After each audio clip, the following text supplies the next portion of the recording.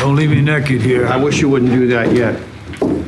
Mr. Bush, you can cut all the hairs you want after we've taken your picture. I'll pay for it. Why you want my picture made? We're gonna run an ad in some papers about your party. Hang some posters up of you. You want me to look like this? Yes. Why? Why? Well, it's how people recognize you, sir. And you want as many people to come as possible. So? So, a crazy old nutter draws more. Don't you think? You ever say what you mean?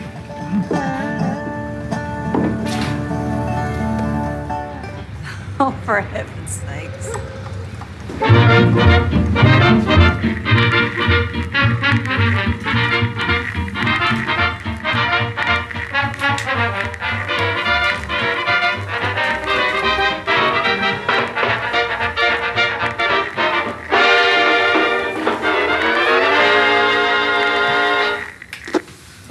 Friends, we have a special treat for you today on WCGM.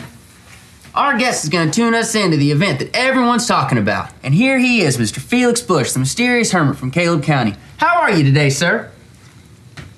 I am. Now, sir, exactly how did you come up with the idea of throwing a funeral party before you die? I dreamed it. Really? I have to say, sir, you don't look quite like you do on the posters. I got pruned. Well, you're a bit of a local legend, sir. I was a little nervous about our interview. I've heard some pretty wild stories. Like what? Well, just from what I understand, you want everyone that has a story to come out and tell it. Is that right? Yeah, well, you come and tell yours. Thank you, sir. Now, how long have you been living out there by yourself? 40-some years. 40 years with nobody to talk to. First 38 are the hardest. Now, why would you do that, Mr. Bush? Shut yourself off like that. Why? You come to the funeral. Come to the funeral and find out, he says. That's a clip from a movie called Get Low. It's a movie I really enjoyed. I think my buddy Dan and I were the only two people in the world who saw the movie. Anyway, it's based on a true story. Felix Bush is the character's name, played by Robert Duvall. He's a hermit living in the backwoods of Tennessee during the Great Depression, and as he's getting along in his life, he decides it's time to make preparations for his death. And so he goes about planning a funeral party. He wants to be there. He wants to invite everybody to come and to tell stories. And most of us would say it'd be nice to be at our own funeral so we could hear the nice things that people have to say about us. Felix is convinced nobody's going to have anything good to say about him, and we'll get into that a little bit later on in the message. So he decides as he's getting ready for this funeral party, he needs to get a haircut and he needs to shave off his beard, but in comes the funeral director, the undertaker. Frank is his name, played by Bill Murray. He's got his sidekick buddy with him. You're like, you can't get a haircut, you can't shave. Nobody will recognize you without your long hair and your beard. It's like your identity. And so they convince him to hold off until they get that picture so they can advertise and get as many people as possible to come to that funeral party. His look is connected to his identity. He's this lonely, grumpy, angry, bitter old man. And what I love about the movie is they take the time to kind of explain and tell the story of how it is that Felix Bush becomes this crazy old nutter, as he calls himself. It has everything to do with his response to the hurts in his life. We're in a message series called Finding God in the Tough Stuff. Felix Bush had a tough life, and they peel back the layers to uncover the sadness and the hurt and the grief that has caused him to become who he is. By the time you get to the end of the movie, it starts to make sense why he is doing what he is doing. Along the way, as he's exploring the hurts in his life, it starts to rub off on the other characters in the film, and they start taking a look at their own hurts. And the ways in which they are dealing with those hurts. Some of the ways are healthy, some of the ways are not so healthy. Of course, we all have hurts in life. We all experience hurts in life. And some of the hurts maybe you've been carrying with you for decades. Maybe some of the hurts are as recent as last night. But we all have hurts, and this is the way life kind of works. There's seasons. There's this rhythm to life. Here's the way the wise writer of the book of Ecclesiastes talks about it. Let's read this verse out loud together. For everything, there is a season, a time for every activity under heaven. And then the writer goes on to say, there's a time to be born and a time to die, a time to plant and a time to harvest, a time to kill and a time to heal, a time to cry and a time to laugh, a time to grieve and a time to dance, and on it goes. There's a time for everything. There's a time for everything. There's seasons for everything. The wisdom of seasons is to know what season you are in and to stay in that season until the season changes. The wisdom of seasons. Know what season you are in and stay in that season until the season changes. We live in a period of time where we are not very wise as it relates to seasons.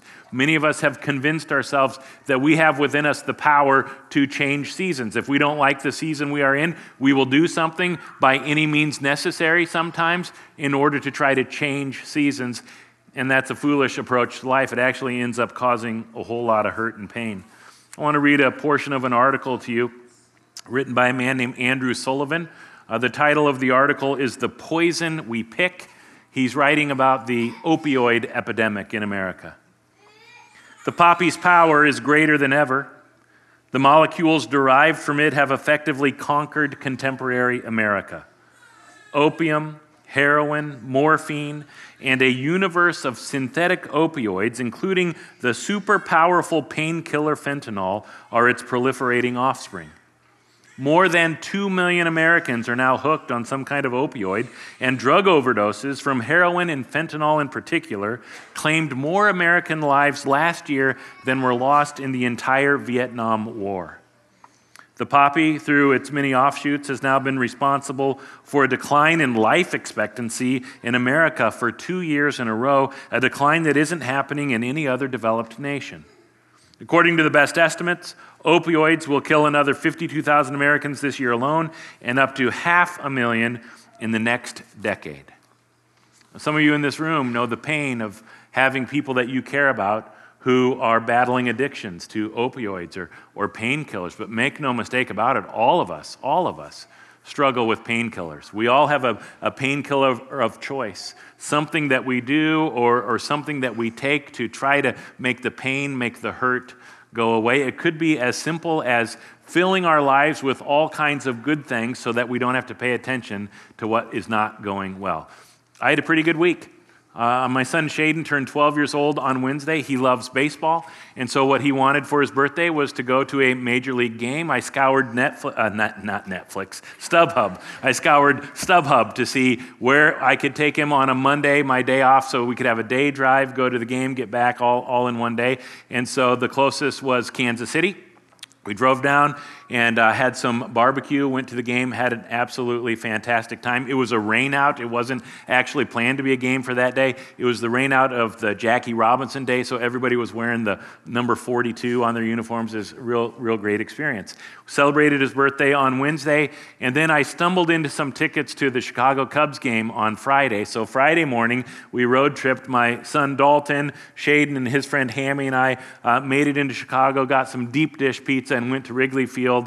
Thankfully, our seats were in the shade. It was like 95 degrees that day, 100 and some for the heat index. The poor people sitting in the bleachers, anytime the sun went behind a cloud, they would start cheering, even if there was nothing else happening in the game. They're just like, some shade, some relief. Anyway, it was a pretty fun week. We got back about 1:30 in the morning, and I thought, well, that's okay, because I'll be able to go to bed really early on Saturday night. There won't be anything going on Saturday night, right? I get my, anyway. So hopefully you got more sleep than I did last night. But a good week, but not every moment of my week was good.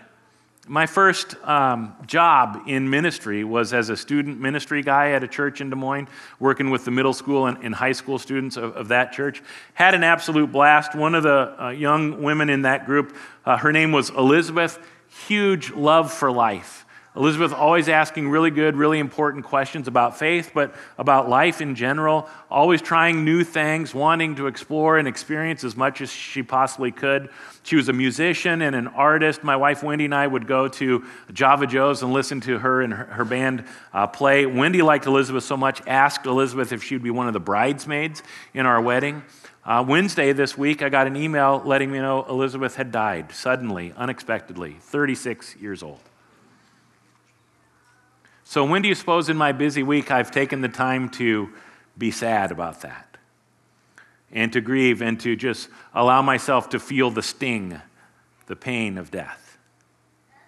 I've had a moment here or there, but the truth is I haven't taken a whole lot of time. I don't have time to be sad. I got too much other stuff to do. And I think for most of us, this is the way. I mean, how many times when somebody asks you how you are doing, you say, sit down, this could take a while. No, we don't. We say, I'm fine, and we move on. And because we've just kind of been taught those feelings that we might, those emotions we might initially describe as negative, we just kind of push them to the periphery so we can focus on what's good, what's great. If I feel pain, do whatever it takes to make the pain go away. If I feel lonely, do whatever it takes to make the loneliness go away. If I feel guilty, do whatever it takes to make the guilt go away. And the problem with this approach to life, the problem with dealing with the hurts in our life this way, is that it's actually, it's kind of a way of skipping seasons. It's not allowing ourselves to stay present in the season that we are actually in, and it ends up being a foolish way to live our lives. Sort of the opposite end of the spectrum of a strategy of skipping seasons would be the strategy that Felix Bush employs in this movie, Get Low. He does something early on in his life. As a young man, he does something that causes hurt and pain in the life of some people around him, but also in his own life. And so he sets up for the next 40 years, he just kind of holds on to that guilt, holds on to that pain, disconnects, isolates, and instead of trying to skip seasons, the mistake Felix makes, he lives as if there's only one season. The seasons never change. It's just going to be constantly the season of sorrow and guilt and shame and sadness. There's a woman in the film, her character's name is Miss Maddie, played by Sissy Spacek. And Miss Maddie and Felix grew up together in this community in Tennessee, and Miss Maddie's sister died when they were both young. Big part of the hurt in both Felix and Miss Maddie's life. She gets married and she moves away from town, but her husband dies, and as a widow, she moves back to town, hears that Felix is planning his funeral party, hasn't spoken to him for decades, and so she decides, I'm just going to go pay him a visit. Visit his farm, visit his place, and here's what happens. Take a look. Well, you've been alone a long time. Yeah, well, I guess some people are more suited to it than others, I reckon. Bonnie, I never thought it would suit you. No one to talk to, no one to be with. How you sleeping these days, girl?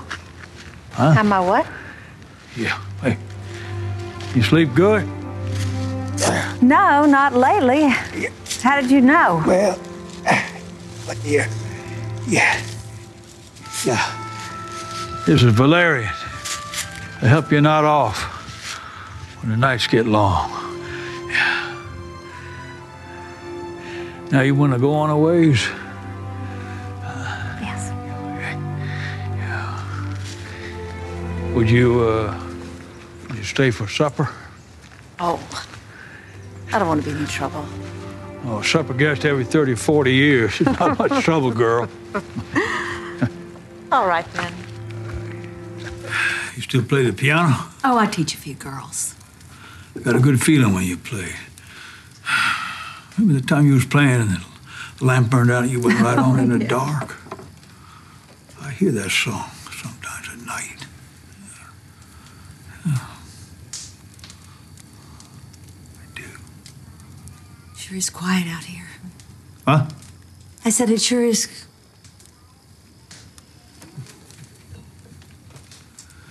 I tried to write you a few times, but I didn't know what to say. I heard you're married. Yeah, to a doctor. Good man. We lived in St. Louis for a while. He died about a year ago, so I came back here because idea why. The list of people who are gone is getting longer and longer, and it seems like all I'm doing is just waiting for my name to be called. If you have a tender heart, you always did. You know? You can't wait for anything, Maddie. Close your eyes, hold your breath. Stay in one spot your whole life, but you're still moving. Like the world is, moving under you. There's no waiting.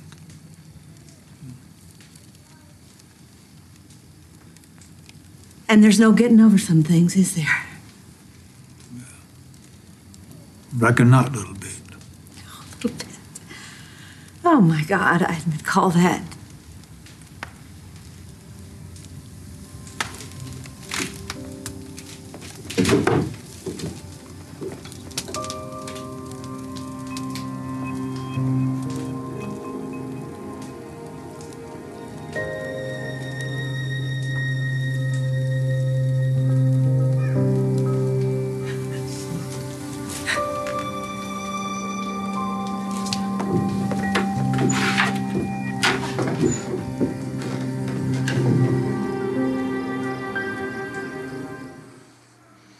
There's no getting over some things, Miss Maddie says. Then she sees a picture of her sister who died 40 years earlier. And in that moment, all of that pain, all of that hurt comes flooding back in as though she was just hearing about her sister's death for the very first time. Philip Yancey writes an important book, part of the conversation we're trying to have today. The book's called Where is God When It Hurts? And part of what Yancey writes in the book is, he says, pain demands attention that is crucial to my recovery. Pain demands attention that is crucial to my recovery. When I'm experiencing hurt and pain in life, the sort of knee-jerk response is to do whatever it takes to make the pain go away. But what if when I experience hurt and pain in life, the idea is to pay attention enough to kind of learn what is the lesson that I'm supposed to be getting taught in the midst of this experience? It's a subtle but important distinction. The purpose of pain is not to get over it. The purpose of pain is to allow it to help, to aid in our recovery, to move us down the path to healing. And let me stop here and just make a distinction. That's not the purpose of all pain in life. There are people in this congregation who suffer daily from chronic pain, crippling arthritis, the pain that comes from treatments for diseases that are perhaps terminal. And so when you're in the midst of experiencing that kind of pain, any kind of relief is going to be like a small taste of heaven. That's not necessarily the kind of pain we're talking about today. We're talking about probably the 90% of pain that we experience in life, the pain that could potentially be short-term, the pain that if we were to do something, change circumstances, there could be healing, the pain could go away.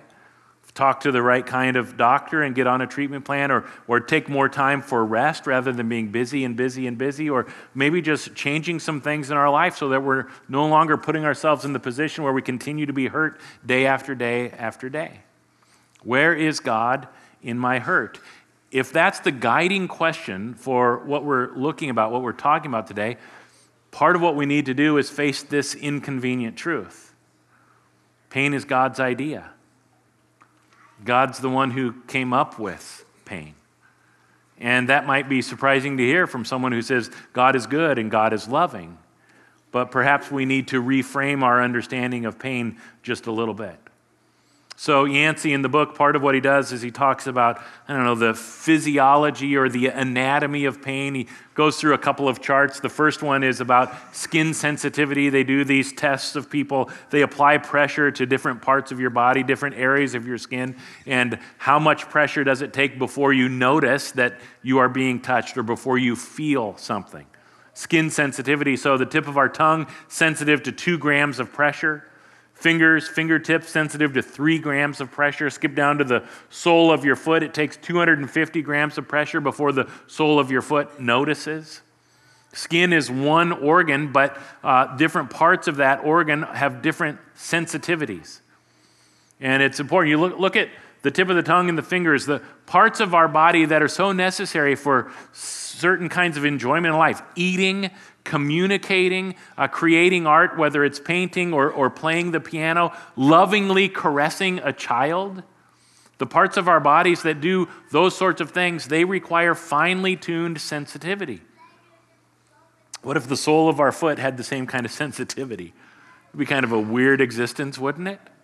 So it's purposeful. It's purposeful how this all plays itself out. I want you to pay attention, particularly 3 grams of pressure is what it takes for you to notice or to feel that kind of pressure on your fingertips as we move to chart B, where they're talking about thresholds of pain for different parts of our skin. They do a survey where they take a really sharp needle and they apply pressure to areas of your skin and ask, let me know when it hurts. Like, who signs up to be a part of that study? Medical students primarily, always wanting to, advance the cause of science. But threshold of pain, the cornea of your eye, it takes 0.2 grams of pressure from that sharp needle before you feel a painful sensation. Forearm, 20 grams, back of hand, 100 grams, sole of foot, 200 grams from that sharp needle. Fingertip, 300 grams produces a painful sensation. To notice, to feel pressure, it only takes 3 grams of pressure for our fingertips, but for that pressure to turn into something we would describe as pain from a sharp needle, takes 100 times as much pressure. Why? Well, it's everything to do with purpose, what purpose that part of the body is serving. In order to experience a full range of life, the fullness of life that God wants for us, our fingertips in certain parts of our body, they have to be super sensitive and super tough at the same time. Has everything to do with function, everything to do with what's their purpose. Think about how easy it is to damage your eye or to lose your eyesight. So it makes sense that it would take very little. Our eyes are very sensitive to pain. Think about world-class athletes.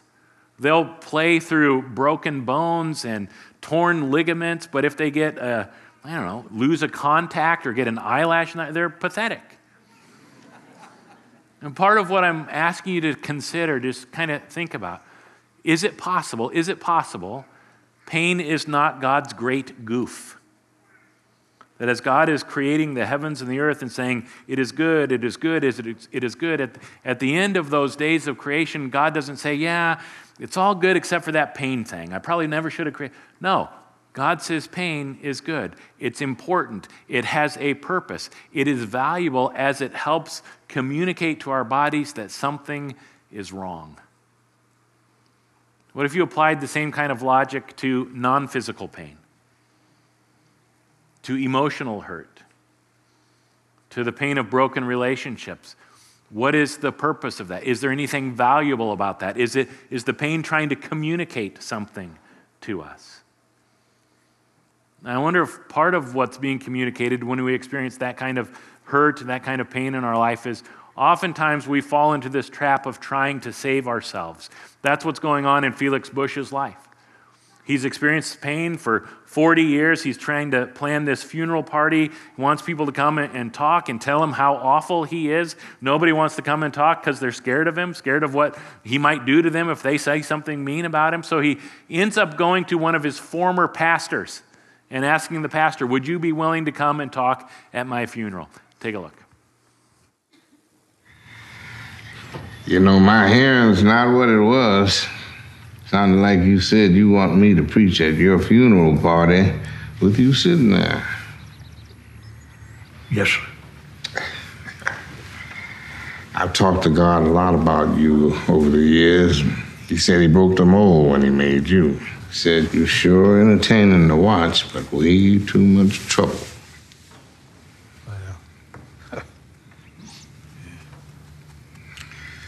What would you want me to say at this funeral? Say anything you want to say, Charlie. Could you give us a minute? No, sit still. What's the matter? You scared to be alone with me? No, he can hear what's said. All right. After you left here, did you do the right thing? I felt that I did the right thing. Yes. You confessed? Asked forgiveness? Did you tell her, Felix?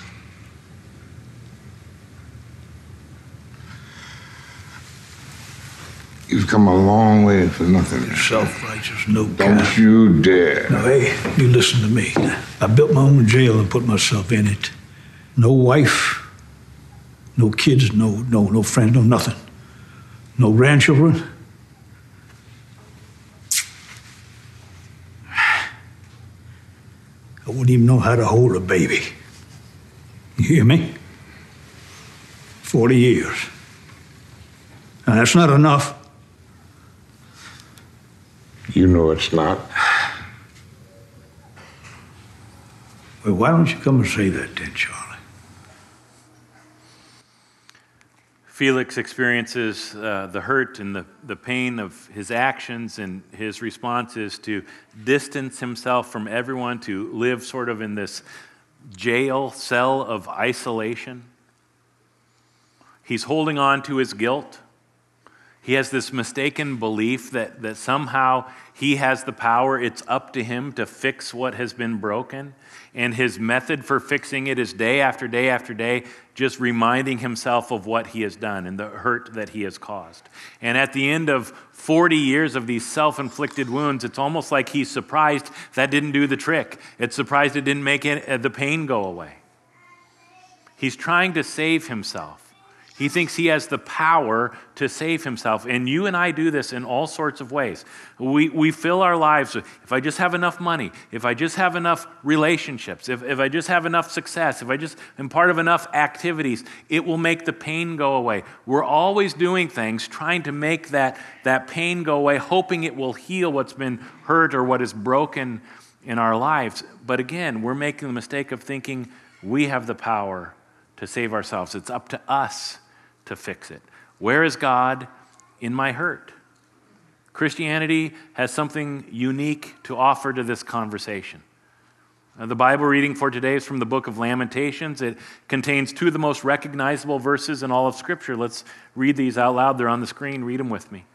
The faithful love of the Lord never ends. His mercies never cease. Great is his faithfulness. His mercies begin afresh each morning. It's written by the prophet Jeremiah right after the siege of Jerusalem. If you want to read about people who are hurting, who are sad, who are confused, who are going through terrible loss, read about the siege of Jerusalem and how awful it must have been to be living in those conditions and watching your home just be ripped apart. So Jeremiah writes this, and almost all of the book is this litany of, this is how awful it is. This is how awful I feel. This is how absent God seems. My faith is just nowhere to be found. And then there are these two verses in the middle of it that point to kind of this optimistic future and the potential for hope. And so it's no wonder we grab onto those verses. They're pointing to a different kind of season. But one of the mistakes we make as we interpret this passage is we say, the faithful love of the Lord never ends. That must be true. His mercies begin afresh each morning. That must be true. If I just put my faith in God and believe this to be true, then I won't have to ever experience hurt anymore in my life. And of course, that would be a misinterpretation. It's not what the passage is about. Look a couple verses later in verse 26. Read this with me. It is good to wait quietly for salvation from the Lord. Let's read it together one more time. It is good to wait quietly for salvation from the Lord. The word for salvation in the Hebrew is Teshua. Everyone say Teshua. And the word for Lord in Hebrew is Yahweh. Everyone say Yahweh. Last week, Eli was telling us his full name is Elias. It's the Greek version of a Hebrew name, Elijah. Jesus is a similar reality. Jesus is the Greek version of a Hebrew name. Jesus' Hebrew name is Yeshua. They take two Hebrew words and combine them. The Hebrew word for Lord, Yahweh, and the Hebrew word for Teshua, for salvation, Teshua. Put those together, you get Yeshua, the name of Jesus. 500 years before Jesus is born, Jeremiah says, it is good to wait quietly for Jesus. It is good to wait quietly for Jesus. We don't want to wait quietly. We want to switch seasons. It is good to wait quietly for Jesus. The New Testament word for salvation is sozo. The primary meaning of the word that gets translated salvation, it means to heal, to restore to health. Part of what it means to say, Jesus is my Savior, is to say, I have given up trying to save myself. That when I experience hurt in life, I understand I am powerless to heal myself. But I trust, I have faith, I believe there's a God who has all the power in the universe, and that God has decided to use that power to come to me. Where is God in my hurt? It's a statement more than it is a question. Where is God, period? Answer, in my hurt. God comes to us. God enters our pain. God enters the world in the person of Jesus. Jesus experiences all the hurt you and I experience. Relational hurt, emotional hurt, physical hurt. He goes to the cross and he dies. Why? So we can be saved, so we can be healed. Prophet Isaiah talks about it this way in Isaiah chapter 53. It's on the screen. Read this out loud with me. But he was pierced for our transgressions. He was crushed for our iniquities. The punishment that brought us peace was on him, and by his wounds we are healed. By his wounds we are healed. Doesn't make a whole lot of sense. It's part of the surprising good news of Jesus. Jesus comes to redeem what is hurt, what is broken in our lives. He comes to give new meaning to our hurt. He comes to save. He comes to heal. And along the way, he asks us to follow him. If you would be my disciple, if you want to follow me, pick up your cross. Just as Jesus goes to the cross so that there can be healing for hurts in this world, Jesus says, church, pick up your cross so that you can be a part of this redemptive story of providing healing, going into the places of this world that are hurt and broken so that you can provide healing. Later on at the end of this book, Where is God When It Hurts?, Philip Yancey writes this: when a social worker moves into an urban ghetto, when a couple refuses to give up on a difficult marriage, when a parent waits with undying hope and forgiveness for the return of an estranged child, when a young professional resists mounting temptation toward wealth and success, in all these sufferings, large and small, there is the assurance of a deeper level of meaning, a sharing in Christ's own redemptive victory. A sharing in Christ's redemptive victory. One of the great contributions that Lutherans make to Christian theology is Luther's theology of the cross, which, as simply as I know how to describe it, Luther is saying, wherever there is suffering, wherever there is pain, wherever there is hurt, that's where God is. This is what the cross shows us. This is what the cross teaches us. Wherever there is hurt, that's where God is. And to be the church means we go to the hurt, we go to the suffering to bring the healing that only Jesus can bring.